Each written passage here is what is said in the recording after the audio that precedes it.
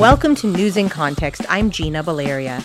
In this episode, we explore carbon offsets and how their promise as a way to mitigate carbon emissions and thus climate change has not yet panned out. A recent article in ProPublica finds that instead, those who broker in carbon offsets appear to be gaming the system, and the calculations of how much carbon is being sequestered in forests are often miscalculated or erroneous. My guests are Grayson Badgley, postdoctoral researcher at Black Rock Forest, a research forest just outside New York City, and Anna Trugman, assistant professor of geography at UC Santa Barbara. Their research was featured in the ProPublica article. I think people who listen to the news but who aren't experts hear this idea, carbon offsets, carbon credits. Can we talk about what exactly that means? What is a carbon offset? What is a carbon credit? A carbon credit is when someone who is emitting carbon dioxide or polluting carbon dioxide in the atmosphere, rather than sort of taking actions to control their pollution sort of at like the individual smokestack, they instead go out and they pay somebody else to do something different that prevents carbon from going into the atmosphere. So the polluter gets to keep polluting, and in exchange, they give some money to somebody else, say like a forest owner, and the forest owner might delay rotation, delay harvesting of trees. That means that the carbon that was in the forest that might have been harvested and some of that released in the atmosphere, it stays in the trees, and therefore the emissions at the smokestack are offset by the carbon stored in the forest. And there's all sorts of schemes for this in the agricultural context, in methane from landfills. There's a lot of different sort of schemes of where one person pays somebody else to not pollute. When I first started hearing about this, and again, I'm no expert, really. This is an area where I don't have a lot of knowledge, but it always sounded off or sounded odd or wrong, or I don't want deforestation happening anyway. It always seemed like it didn't pencil out. And so I'm really thankful for the research you guys have done, sort of trying to break this down a bit. So Anna, can you talk to me a little bit about why this might have been seen as a good scheme and what issues maybe people in your field noticed right away or and wanted to explore? Forest conservation is really good from a number of different perspectives. There are a lot of ecosystem services besides carbon sequestration that forests can provide.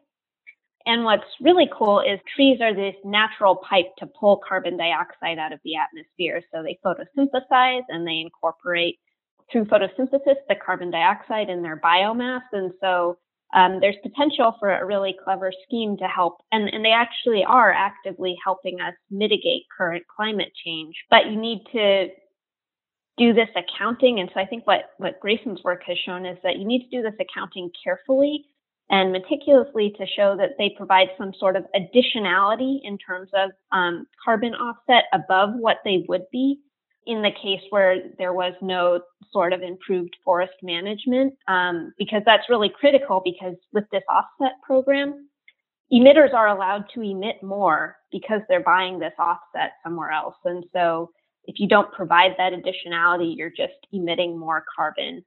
And in the context of like why offsets have really been launched is we're increasingly recognizing that climate change is a problem, and we're trying to mitigate our emissions through a number of different avenues. And so this cap and trade program is one potential way, and forest carbon storage is one potential subset of ways that we can employ this cap and trade program. So there's actually a value to the idea or the concept of carbon offsets? There's certainly, in principle, you could see these forest carbon offsets working in a very carefully designed system. I think what Grayson has done is really highlighted that the current system isn't carefully designed. Furthermore, we might not have the knowledge to carefully design this system at this point. And so I think that's where the crux of the matter is. Got it. So Grayson, can you talk a little bit about what you discovered specifically about the carbon offset program? So for context, California has this cap and trade program, and you can do forest carbon offsets in it. And it turns out that forest carbon offsets are the majority of the offsets in California's cap and trade system. Something like 80% of the offsets that have been issued to date are for forest carbon. What are some other offsets that could be part of the program? There's some other sort of livestock management and some like ozone depleting substance protocols. So there's some other mechanisms that you can offset your carbon, but the lion's share of the program is really the forests. And so getting the forests right is really important from a policy standpoint because it does constitute such a large part of the program.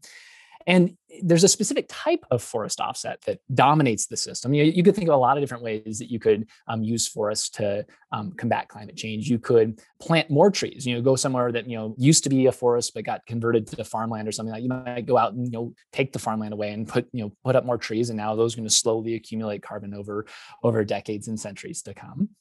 But it turns out that the majority of the forest carbon offsets are this specific type of offset called an improved forest management project. And essentially what that means is that in exchange for a payment, for the carbon payment, the owner of the forest basically says that they're going to slow down the rate of harvesting their land. So maybe they were doing a timber harvest every 40 or 60 years. Instead, they're going to wait 100 more years to chop down those trees.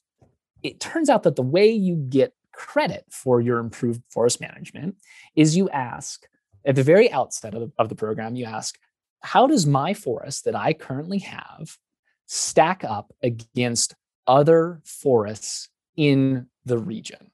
And if your forest has a lot more carbon today than the regulator calculated regional average, you get a one-time upfront payment for that difference. And what we were able to show is that these comparisons, these regional average comparisons, had some really fundamental statistical and ecological errors. Forests that are very dense and carbon rich are compared against forests that have a completely different species composition and have much, much less carbon. Essentially, you have like the really big tree. And if you compare it against a really small tree, the really big tree is going to seem way above average. And that false comparison leads to overcrediting under California's current rules. One really sort of good example of this is that under the protocol's rules in the sort of 2011 and 2014 version of the protocol, there's actually a region of the United States in central New Mexico where the regional average was 0. Where the rules said that forests in that region contained no carbon, which meant that if you had any trees, if you had any forests, you were instantly eligible for an upfront payment. And in fact, there was a large project that received in excess of 4 million credits in that first crediting period because of this comparison against a 0. How did that forest, the baseline forest, get a 0? I don't have a good answer for you yet. What seems to be very clearly an error, it's certainly not biologically correct that a tree could have 0 carbon in it. There's some evidence that the California Air Resources Board knew that this was a problem before the project that we're discussing was actually developed. And the error was later fixed. If you were to try and sort of develop that same project today, you wouldn't be able to get quite as many credits in that initial stage. But yeah, how a 0 got in there, I'd like to have a better answer to how that happened. Yeah, or how a 0 got in there unscrutinized, because certainly I can understand an error, but then to run with it, that seems strange. And I imagine that even though the error was fixed, the payments weren't adjusted retroactively. Not yet. Yeah, not yet. California has forests, but there's also fires, and then there's fire management or cultural fire management. I'm just thinking of all these variables. And if I'm doing fire management and yet there's this credit possibility, and the ProPublica article says the program in California produced 6 dozen projects that had generated more than 130 million credits worth $1.8 billion at recent prices. So it's not insignificant. Where does that money come from? Does that money come from companies, or does it come from the state? It comes from companies that are regulated under the cap and trade rules. So, if you're regulated under the cap and trade rules, for every ton of CO2 that you put into the atmosphere, you need to turn in either an allowance that you've bought at auction or that's been given to you, or you need to turn in an offset. You need to have one of these instruments that you, at the end of these reporting periods, you have to turn them into the state to say, I've paid for all of my carbon pollution. Okay, so now we're talking about California. How do you balance if I've got forest and there's this massive fire danger, which becomes more real every year, and we need fire management to deal with that? How do we balance this program, which has a financial incentive, with the health of the land and the health of the forest and the health of our air? There's so many things. So there is a buffer pool that speaks to these like risks of a particular project burning down or suffering insect or drought-driven mortality. What is actually pretty disturbing and upsetting is Grayson found that the overcrediting itself just exceeds this buffer pool. The actual percent of credits that are set off as part of this risk buffer pool, the number of credits is likely not to account for the actual forest risk from these different disturbance processes, and was not necessarily done in a particularly rigorous way. Even through overcrediting, we've already exceeded this buffer pool. There's this buffer pool, and the buffer is basically meant to be like, yeah, we know there are going to be fires. We know there are going to be natural disasters. So we expect that maybe you're going to lose some of the carbon that you have contained in these trees, and we've accounted for that. But what I'm hearing you say, Anna, is that, first of all, the buffer isn't really accounting for reality as we're living it at this moment. And that secondly, the balance of carbon that's being emitted is not being taken care of by the carbon offset. So let's talk about that buffer pool first. Grayson, I'm wondering if you can tell us a little more about what you've discovered. I think this goes back to Anna's previous point about how offsets, in theory, if we're sitting in sort of Econ 101, we can sort of write down some rules like, okay, in an idealized world, this ought to work. But then how do you actually calculate what the risk of a fire to an individual parcel of land in Northern California is going to be over the course of the next 100 years? We know it's going to be more severe than today, but that's a really interesting scientific question. And there's a lot of people working on it, but it's a tough question. Our ability to sort of pin that down with a sort of precision that's required to sort of have the careful accounting that's demanded by carbon offsets, I don't think that we have that level of precision yet. To kind of highlight how not sophisticated California's current approach is that the risk for a fire to any individual offset project is the same in Northern California as in Michigan. And so, you have these forests that are fundamentally different. Precipitation, rain, annual rainfall, totally different in these regions. And yet, in the eyes of the protocol, the risk of a fire happening in Northern California, the buffer pool contribution, is identical throughout the entire United States. And in fact, if you take efforts to sort of do thinning and fuel treatments and things like that, which is stuff that only happens in fire-prone areas, the amount that you actually have to contribute to the buffer pool is even less. And so there's going to be a need to more seriously grapple with the warmer and drier future, and the fact that there are a lot of forest carbon offset projects in the American West, in forests that are ecologically designed to burn. You've got the science, or you've got the rigor that's needed to maybe do this right. And there are a lot of questions that just can't be answered. Grayson, as you indicated, it's difficult to know what specific fire risk is going to be over the course of time. But there are also other considerations that any sort of policy, policymakers, lobbyists, people with different priorities. I imagine that this world where carbon offsets are being developed, it isn't just the scientists putting forth the rigor that's needed to do it well. It's every player, which is expected. But I'm imagining that that's how we've gotten to this point where you have a forest at zero carbon, and where you have Michigan and California forests being rated the same. There's no doubt that there are parties that have a financial interest in maximizing the number of cheap carbon offsets that are available. The offset program was designed to be a cost mitigation strategy under cap and trade. To give you another example of sort of how this sort of political economy of financially interested parties interacting with offset protocols exists is that California Air Resources Board convened an offset task force to sort of look into the future about changes that could be made and new protocols that could be brought on to sort of increase and expand the number of offsets that are generated under California's rules. And in that final report, of which there are a number of individuals who are both industrial timber owners and offset developers, their recommendation was to reduce the size of the buffer pool, was to make it so that the amount that gets set aside for things like financial risks, fire, insects, they wanted to revisit all those numbers and revise those numbers downwards. The question of offsets is not just a scientific one. It is very wrapped up in politics and money. And so you would like to see those numbers revised upward, yes, because, well, depending on the area, I'm assuming. I'd like to see them informed by science, and I'd like to see them be stress tested. I'd like the regulator to be asking really critical questions. Is this the right number? Do we have the right number? What happens if we don't have the right number?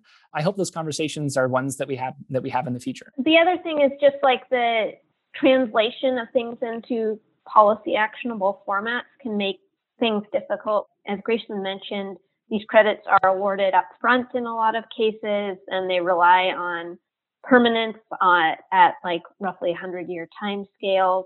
Those aren't really questions that we can answer right now from a scientific uncertainty perspective. And I would argue from like a social perspective in some cases, just changeovers in our government every 4 years. It makes it really difficult to guarantee things on those sorts of timescales where the additionality is needed in the current policy format. You're listening to News in Context. I'm Gina Valeria. We're discussing carbon offsets and climate change with researchers Grayson Badgley and Anna Trugman. So we've talked about kind of this system, how it works, how it's not working.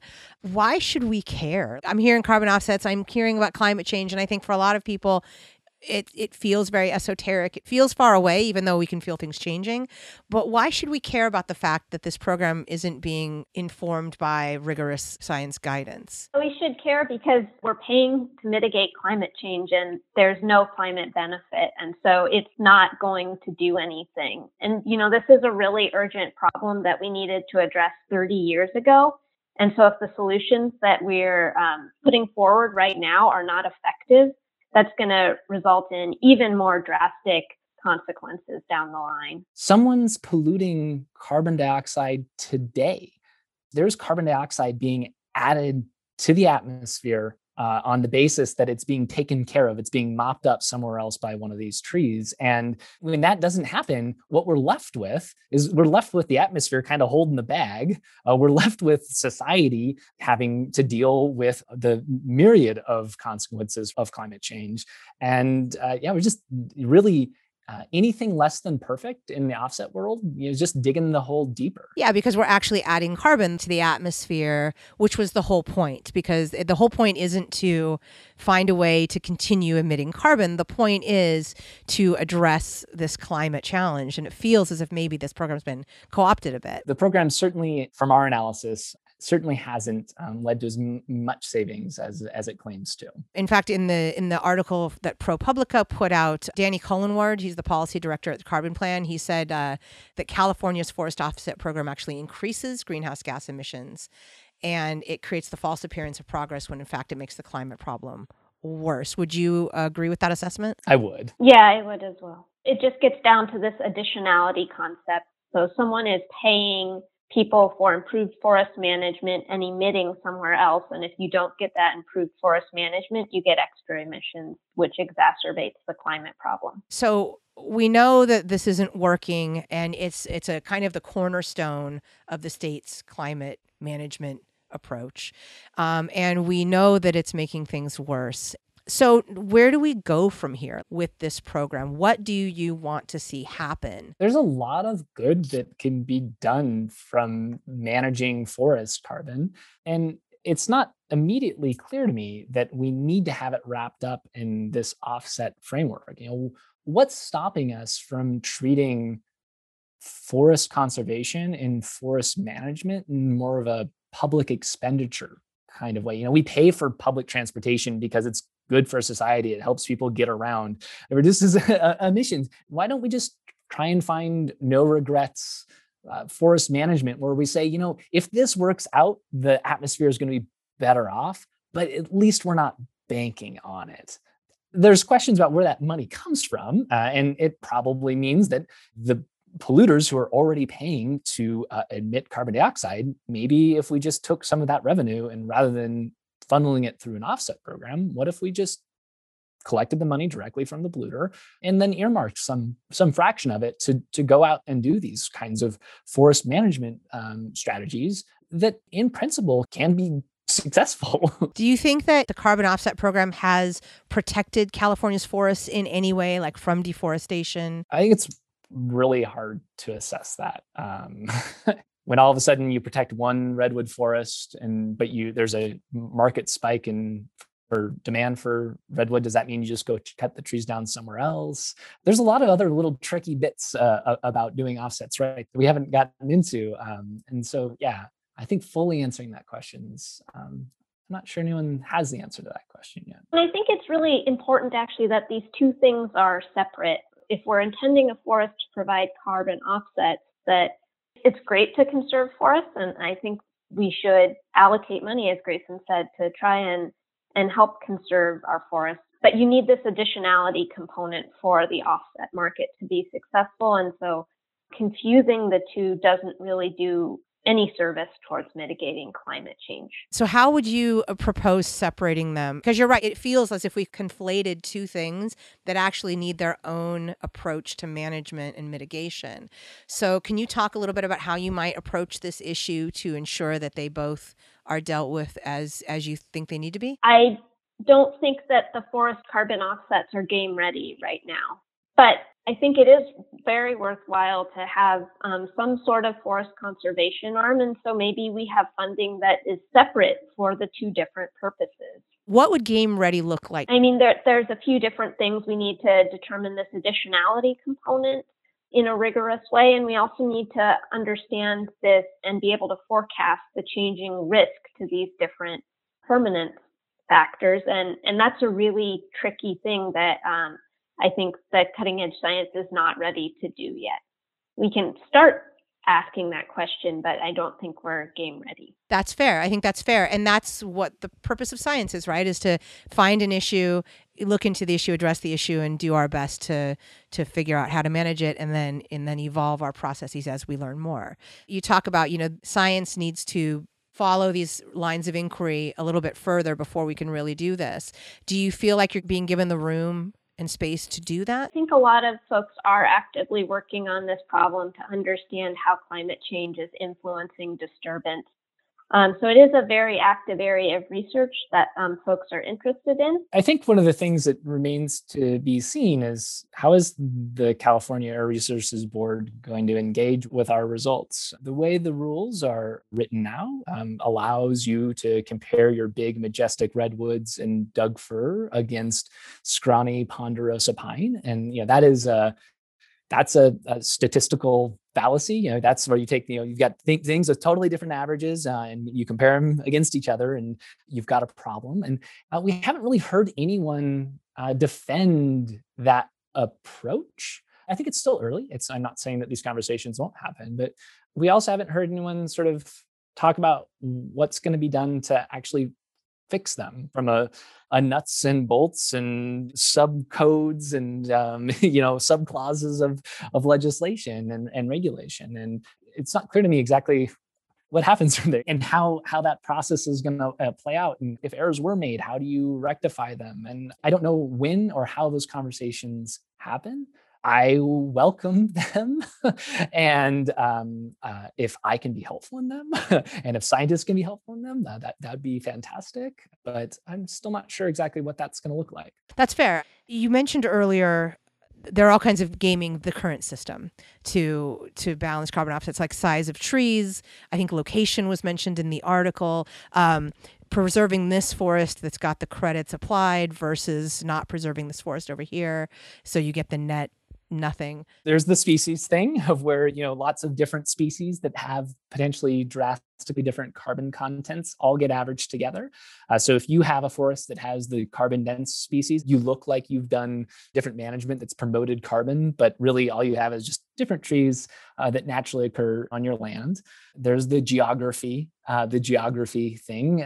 So kind of how this works is, imagine at the start of the pandemic, when New York City was just going through that absolutely devastating surge of cases. If you looked at cases in New York City, it was very clear that you had a problem. But imagine if you averaged all of New York State, you would have been like, well, there's actually not that many cases of COVID in New York State, so clearly there's no problem. It's these sorts of spatial averaging problems. It's the same phenomena that's sort of applied in the carbon context. Right. So it's basically masking the problem a little bit. Yeah, it's in geography, it's called the modifiable areal unit problem, of where the size of the circle that you draw to do your analysis changes the answer. Another thing that comes up is that, people who probably weren't going to chop down their trees say, if you don't pay for the carbon offset, they're just about to partake, really heavy management action. So ProPublica covered one project by the Massachusetts Audubon Society of where in their project documentation, they talk about really substantial harvesting of these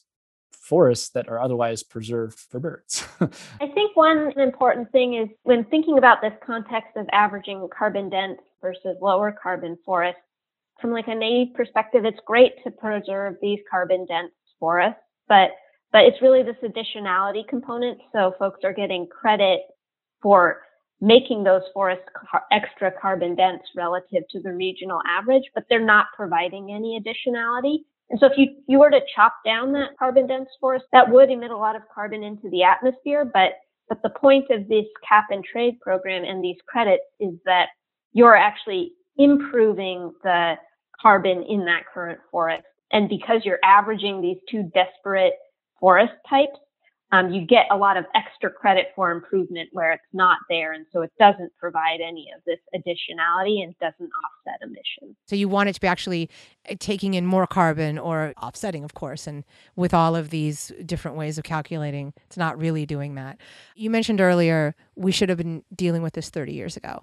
Are we too late? Is the fact that we've been sort of like at the fringes of the issue, maybe not getting at the heart of it, have we put ourselves in a position where we're too late? Not that we can't do things, but where we've really sort of reached the point where we're not going to be able to fully tackle this? I mean, we're not too late to do something, but absolutely, if we had addressed this problem 30 years ago, it would be easier to address, and there would be many fewer, people suffering the externalities from this. So we can still do something, but it's not going to be as good as if we did something 30 years ago. And if we do something next year or in 5 years, it won't be as good as if we did something now. So it's water under the bridge whether we could get back to what would have happened 30 years ago. But we do still have time to do something now. Trees are a really fantastic tool in combating climate change. And they also have lots of other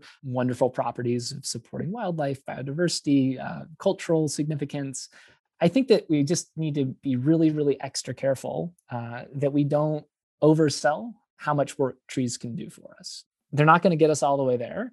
We need to be a little bit more thoughtful in how we're currently trying to deploy them to deal with climate change. Forest conservation is absolutely important, but the problem that we're facing is enormous, and we need to have absolute confidence, and we need to be throwing everything we have at trying to mitigate climate change. And just because of the uncertainty associated with these forest carbon offsets, we shouldn't be emphasizing them as our main thrust on how to mitigate climate change impacts.